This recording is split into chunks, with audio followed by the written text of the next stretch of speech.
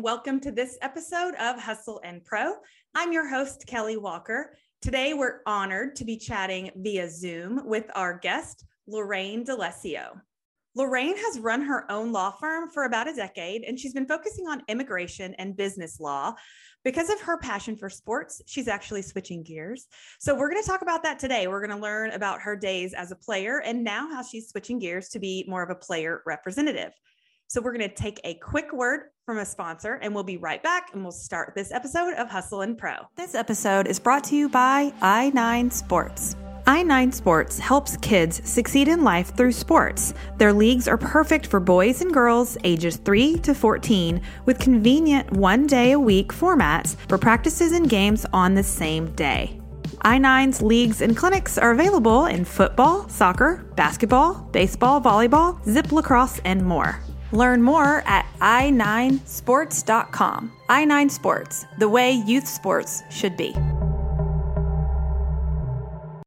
And welcome back to this episode of Hustle and Pro, and welcome to our guest, Lorraine D'Alessio. Welcome to Hustle and Pro. Thank you so much for having me today. I've been really excited about today's interview. Me too. And so, your career is in law, but today we're going to peek into the kind of the sports side of you. So let's just start there with, tell me about your background in sports as an athlete or a fan, and, just in general, what's your history with sports so far? Sure, certainly. All right. So I was actually quite competitive in so growing up high school to university with volleyball, indoor volleyball, as well as soccer, and reached regional level in Canada. I'm Canadian, now living in the United States, specifically Los Angeles, but at that time. Team sports, very important, getting to that competitive level, being able to work as a team, I think translates to so many other areas once, sort of getting into business life as well. And so it was, for me, it was volleyball and soccer. I was a big admirer of basketball as well, but those were the two sports that I went quite far with and advanced. Yeah. You personally. So then, okay, you mentioned basketball. Now I do want to talk about your next step with that. So not that, I don't know if you call this a pivot or you're just sort of changing lanes a little bit, but you are applying to be a WNBA, is it player's agent? I'm not sure if that's the right terminology, but so tell me, how did that come to be and kind of what's your passion behind that step? Absolutely. So I see so much incredible movement and talent coming worldwide into the United States, actually. And I think that particularly with the worldwide basketball, I think that the recruitment we're going to be seeing quite a wonderful waves of training, mentorship, recruitment coming in internationally. And there's not enough, I think, recognition of what's out there and who's sort of flexing their muscles, whether they're figuratively and literally for those that are starting here in the United States and then going abroad, but then also for those that are abroad and succeeding in those tournaments and, gaining the attention internationally. They're not always in the appropriate limelight for what we see actually back into the United States here. And I think there needs to be more recognition of what's going on and also promotion of those players worldwide so that we can, balance their career paths as they come back to the United States and continue on with their careers here. I think also on the sponsorship side, the brand side, there is, I don't think there's enough sort of tracking and recognition of the commitment that brands sponsorships have had, and then again how that can also translate in the contract negotiations and bringing them into the NBA. So I think that there's quite a bit of work to do there. Yeah. I mean, it sounds like you have an underlying interest also in immigration. That's part of your practice. Is that correct? Immigration side of things? Yeah. It's about a little over 50% of the practice. Yeah. Okay. So that's why you see it so clearly that there's probably such an impact with immigration policies with these players in different sports. So tell me about that. Tell me, in your line of work, what have you seen? How how immigration, I mean, that's the immigration, just that word is, it's such a big thing and there's so many facets of it. But I guess the hurdles and different things that maybe these athletes face. So talk to us a little bit about that. Sure, certainly. So, for foreign players, they're already, trying to get the recognition, trying to be on an even plate as the other players that are obviously in the U.S. But one of the bigger hurdles they have is obviously figuring out how to deal with the guy with the badge and the gun when it comes to not only processing their visas internally within the United States, so with USCIS or U.S. Department of Homeland Security, but then also actually getting the interviews done outside at the consulates and then proceeding to actually enter. There's 2 interviews that happen, one at the consulate and then another at the border. And so navigating this is very important because without these visas, you cannot do anything. You can't bring the player here, and they're at a disadvantage because you have all the other players here that don't have to worry about these things. The timing of these tournaments, the timing. So, for example, if you want to be, showing your stuff at the Drew League, for example, if you want to be, exhibiting your performance, your work, what you do, and you can't make it in on time, you're late. This obviously can have lasting impacts because the people that are observing are only there for a finite period of time. Simultaneously doing not only the contracts, but also bringing in the players so that they can be, exhibiting their work and their talent is critical. So some of the challenges we've been seeing is Buy American policy, strong policy from Trump still being carried over a little bit. Even though Biden said we're not supposed to be, we still see some officers giving that rhetoric in the follow-up questions on these visa applications. And then when they actually go for their interviews, we are also seeing huge backlogs in attempting to get an interview so that they can get the stamps in their passport to actually come into the United States. So even once the actual visa is approved. Real quick, when you talk about huge backlogs, give us an idea of a time frame. Are we talking backlog days, weeks, months? When you say that, years. Yeah. Right now, going through Toronto, you're looking at year plus if you're European trying to get a third country national appointment. If you're Canadian, you're huge plus. You don't need to do the interview. You can come through. But there's only certain posts that are actually allowing for third country national appointments to come in. And Europe has been very backlogged again, year plus, months plus that we see now. It has really hinged on relationships, and we've been very fortunate with the amount of work that we do as a law firm. I just got back from Rio, the border there, Texas. Very important relationships, that we have, that we work with the American Immigration Lawyers Association. It's not just about doing the work. It's not just about making the applications and putting the, it's also about having that important relationships with the key supervisors, understanding what they would want and anticipating those questions, getting everything in there so that there's no delays. And you mentioned relationships. So applying to be an agent for the WNBA, obviously, not obviously, I guess that's my question is, this is, female to female support and relationship here. Is that an important aspect of what you achieve to do in this new role?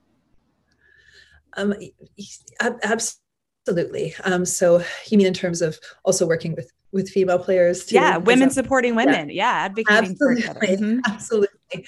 I mean, there is some incredible talent out there that, I think that broadcasters are starting to understand and get the messaging out there. And, we're starting to see more sponsorship support for women leagues. That's really great. I'm an advocate to see more of that and to try to get women's sports on the same or as close, the same playing field as men's. And I think there needs to be, to do that, I think it's a little bit of an appropriation of voice. I think there needs to be more female advocates on the agent side, on the management side, and and that helps to also educate the players too. It's not just about, vying for that contract and, negotiating for that sponsorship. It's also about, hey, I can do this in the professional world, in terms of professional world of business. You're doing this in the professional world of sports, and, and kind of linking arms and forging forward together. So, and I think we are inspiring to each other. It's good to have that there.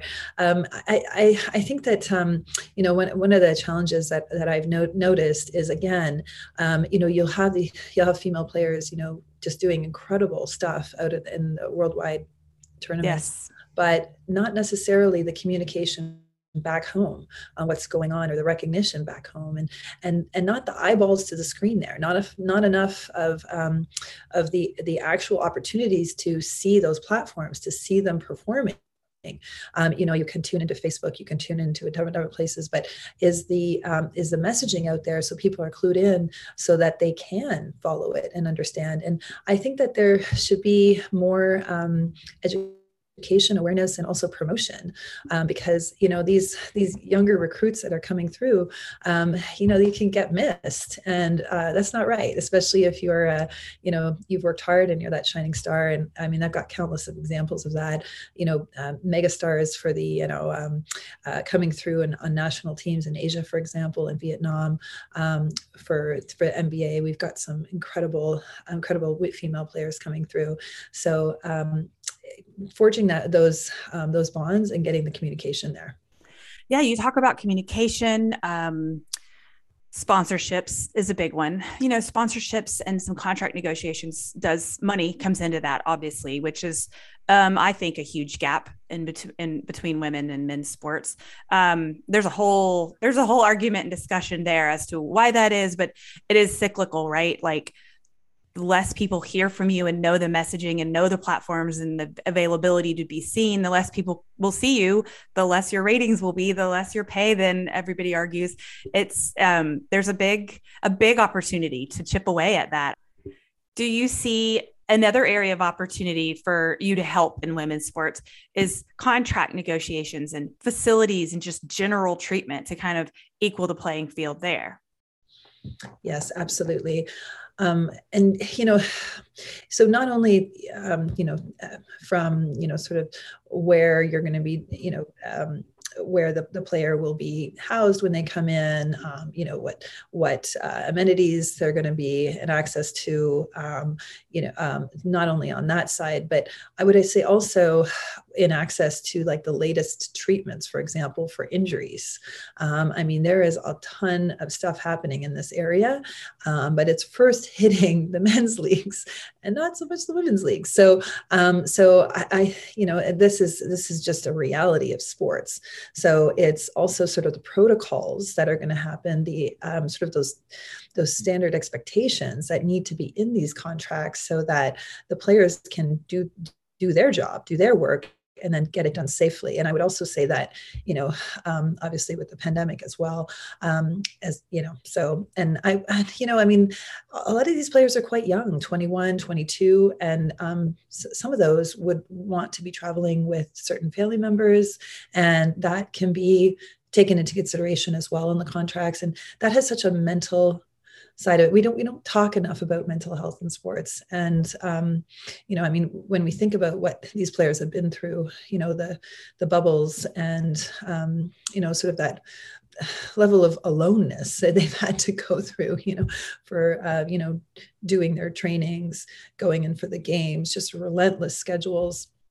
The kind of therapy that you might want to have there for the players. There was a lot that the men's league, the NBA, has done, but I think there's quite a bit to be looking for on the female side. Yeah, you're right about the isolation and going back to the immigration side of this. So many of these players have uprooted their lives to start a career or continue their career and moved across the country or the world. And, they need more support than they're probably given.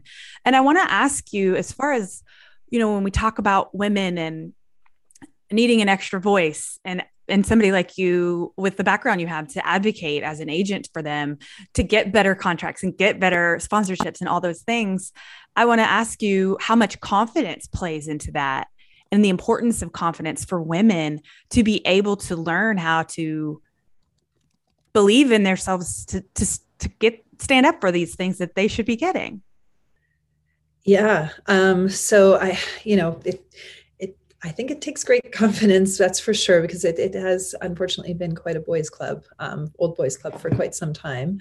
There's hundreds and hundreds of agents on the male side, but there's a very small percentage coming in on the female side. So it's having the confidence to really speak up and be at the negotiating table alongside on an equal playing field. And that also goes for the advocates as well.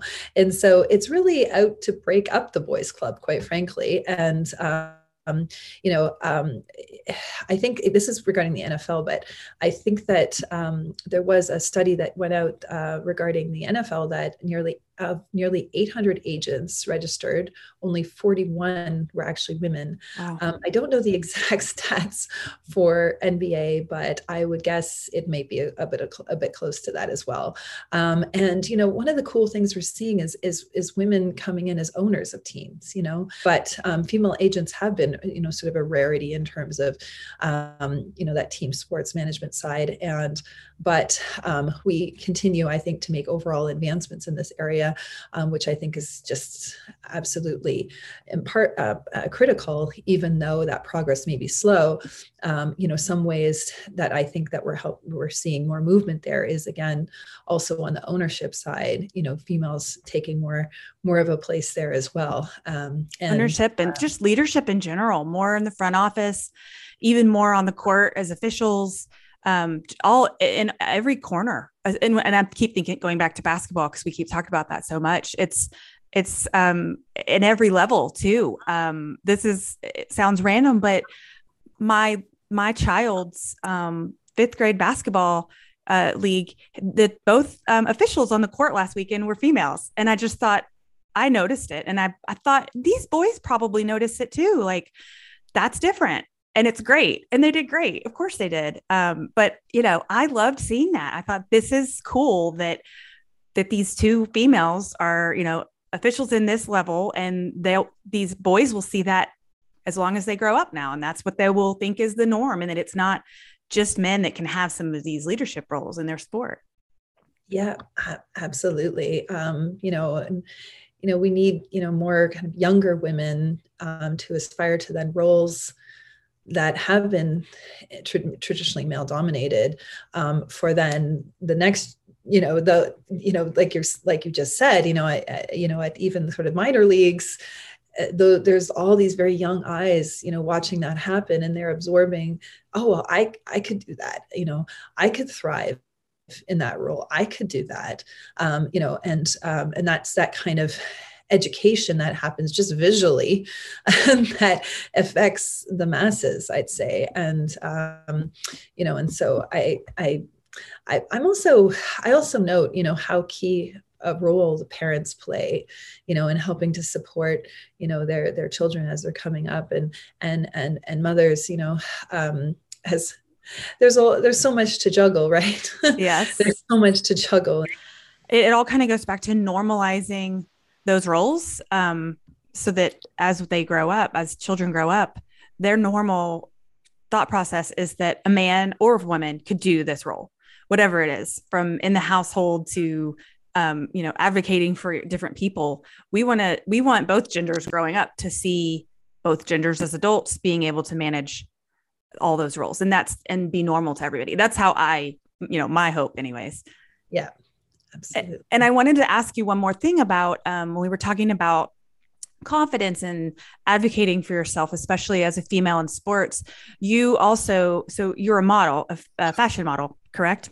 Yes, that's correct. And I'm guessing that is huge. Learning how to, even if you're a shy person, learning how to step out with confidence in yourself. And that is something I think you will take to this role as a sports agent, especially for women, and showing them, first of all, being a role model for them, that there is, a confident woman on the other side of the table with them, but then teaching them how to step into that and grow and use it and be confident in themselves. Yeah. Being comfortable in your own skin on camera and doing your job, whether that's walking a runway or stepping out on that court with all the cameras going, and you can keep your cool, execute what you need to be doing timely, deliver the product, and you're out. So absolutely, it's I think it's a rarity that people are just have this talent of doing that. I think that it's not instant. It is something that takes time and sort of encouragement to get there. I do too, and I think you see it sometimes in little kids, younger. When you're little, your inhibitions maybe gone, and you can put yourself out there more. But then we get during adolescence, many of us tend to kind of step back and are afraid and awkward to put ourselves out there and be comfortable in our skin. And then sometimes, like at my age group, we start to see it again when like we're learning things about ourselves and kind of reflecting back on our life and growing again.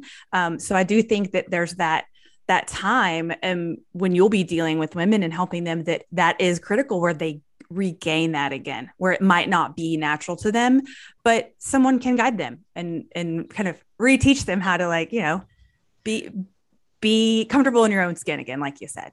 Yeah, absolutely. And I mean, if you look at, the story of Jessica Holtz, for example, the agent who was very much named as helping, Devin Booker, get where he is, and you read about sort of her story and the attempts of other superstars like LeBron James, sort of how they built their empires. I mean, and now we're naming a woman directly representing such a superstar, and all the kind of glass ceilings she had to break through to get there. Right. I think, she's strutting her stuff on those red carpets. I mean, she is comfortable in her skin, but boy, when you read her story, I mean, it wasn't just overnight. It takes time and learning from each other and educating oneself. These historic achievements that we're making here in 2021. It's true. It's true. As we wrap up 2021 already. Well, I applaud you. I know, I mentioned that you have run a law firm for a decade and you're kind of pivoting a little to this role, and I applaud you for that. I'm excited to watch and see how you're able to navigate that and help advocate and support and represent women in sports. So I have really enjoyed meeting you. I didn't know you yet, and so I'm glad that we were able to connect and set this up and have a couple of minutes to talk about this. And I appreciate your time. I know you're busy, and so I really do appreciate you Zooming with us today and get this conversation started. Well, thank you. And thank you for being an awesome woman supporting another woman too. That doesn't always happen. Some women deem it as like, I broke through these barriers. I had to do all these things. I might not want to make it. I might deem it as an opportunity to make it hard for you in some way.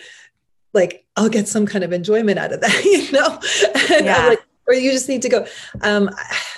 We definitely need a mental shift there as well, I think. But thank you. And thank you for having me on the show. It's such an honor to, be here talking to you today and also sharing my story and hearing about yours. And thank you. And that's a wrap for today's episode. Thank you so much for tuning in. However you listen to podcasts, we hope you find us and subscribe to our YouTube channel, and so that you can get notifications on the next episode of Hustle and Pro.